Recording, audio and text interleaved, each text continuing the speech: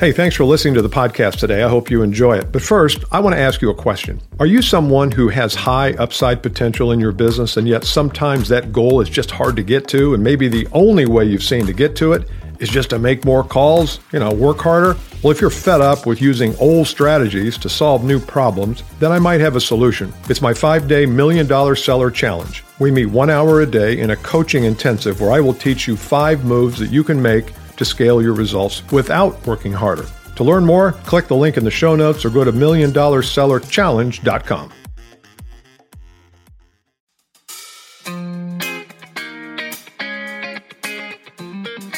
Hey, Bill Caskey here. Glad to have you with me. Those spring days that are 70 degrees and the sun is shining bright and the birds are chirping and there's very little breeze, just a little breeze in the air. I'm outside today.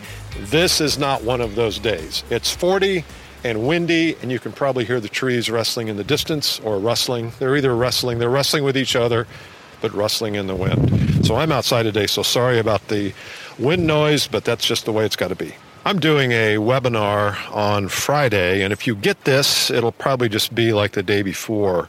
So if you're a leader, sales leader, I'm doing a world-class sales leader webinar. It's a call-out for a membership program that I'm doing. Not a membership, a mastermind program that I do. And I'm also going to be sharing some of my wisdom about how to lead teams during this crisis. So if you want to join me, go to BillCaskey.com. The upper strip there is the link to sign up. One of the things that I'm going to be talking about tomorrow on this live stream is the idea of a leader's role. What is a sales leader's role in the business? I think it's pretty simple. It's pretty simple to understand and a little bit more difficult to get to. But here's the question. How do I organize myself? Now, again, this is a sales leader, but this goes for sales professionals too. So I'm giving you this, and I'm going to tie it more to sales people like maybe yourself. How do I organize myself in a way that allows my team to blossom and prosper and reach closer to their true potential? So the mission is to help your team rise to what their potential is. But the way you do it is by working on yourself. When I share this concept with leaders, it's kind of a 50-50 split. Half of them say, that's crazy. I've never heard anything so crazy. My people are not performing because they're not making enough calls. It has nothing to do with me. Or my people are struggling because they have chosen to struggle, nothing to do with me. Half the leaders say, you know what? You might have something there, because I know when I'm good, when I'm organized properly, and I don't just mean my day is organized or my desk, I'm talking about my thoughts, my strategies, my value, my internal compass. When I'm good, everybody around me is good. But when I'm not, people suffer. That's the kind of person that needs to listen to this. For sales professionals, it's very similar. You are in the business of attracting customers to you, the right customers at the right time, not just any prospect or anybody, but obviously you've got some parameters and you've got some rules. So the question is how successful are you going to be at attracting people into your life if you're out of sorts, if you're not organized properly, if your mindset is not right, if your energy is not right, if you're overweight or overworked or overtired? How good and attractive are you going to be? What kind of vibe will you send out if that is your life? Okay, you'll notice a little difference in the tone here. I had to come in. It was just too freaking cold outside. So I'm back in the warm confines now. So the question becomes, well, how do you organize yourself? And there's a couple of thoughts that I want to give you today. And the first thought is that in the days and times and disruptions that we are in, and will be on the rocky ride over the next year or two, and I'm not a doomsayer or a doom and gloomer or a Debbie Downer, I just think we all realize it's going to be tough sledding here for the next couple of years. Doesn't mean it can't be done, but it's up to you. And so I think the first thing we have to understand that this is an even better time to get ourselves organized properly in all those areas. So let's talk about what those areas are.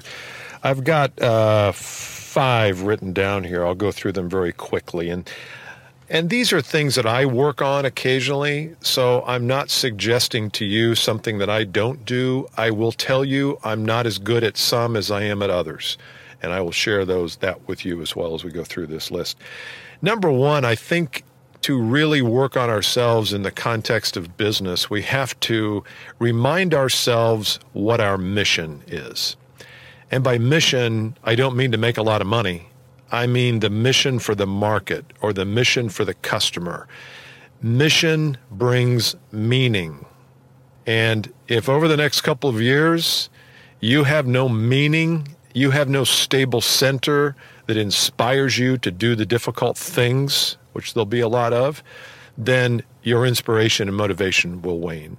And I don't want that for you. So get reconnected to your mission. What is your customer-focused mission in your business? Number two, what's your overall purpose in life, in business? Why are you doing this? Why do you think you're here on the planet? And I know you may say, well, Bill, those are questions that I don't really care to answer. I'll answer those on Sunday when I go to church or Saturday. Okay, but you need to answer them.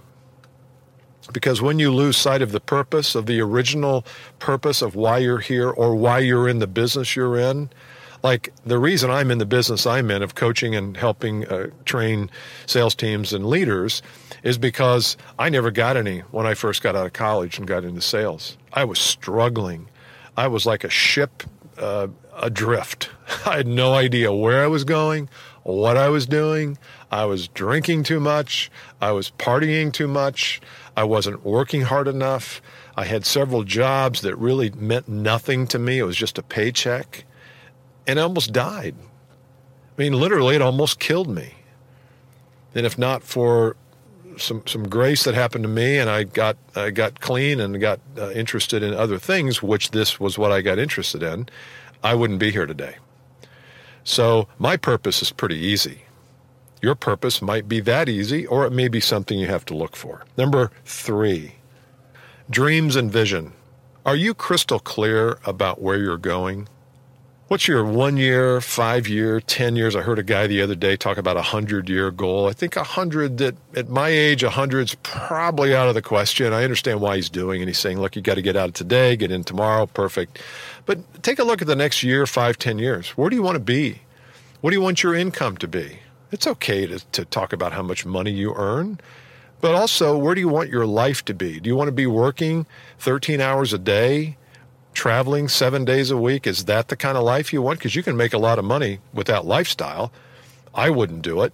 I would gladly give up days in airports for dollars in checkbooks. It's a book title if I've ever heard one. But what is your vision? What is your crystal clear outcome for your next year, 3, 5, 10 years? Number 4, what do you have to say? What do you have to say for yourself, young man, young woman? We always heard that growing up. But what do you have to say? What's inside of you that needs to be said?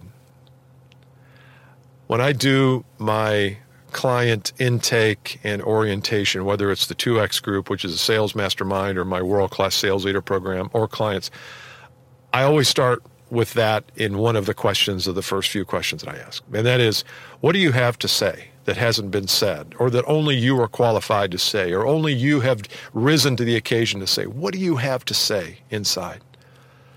And if you can figure that out, do a little work around that. That's a great way to work on yourself, because when you start to recognize that there is something inside you that has to be said, that needs to get out, man, if you can build a business around that, you'll never work for the rest of your life. And you'll make a lot of money and have a lot of relationships and do good work in the world.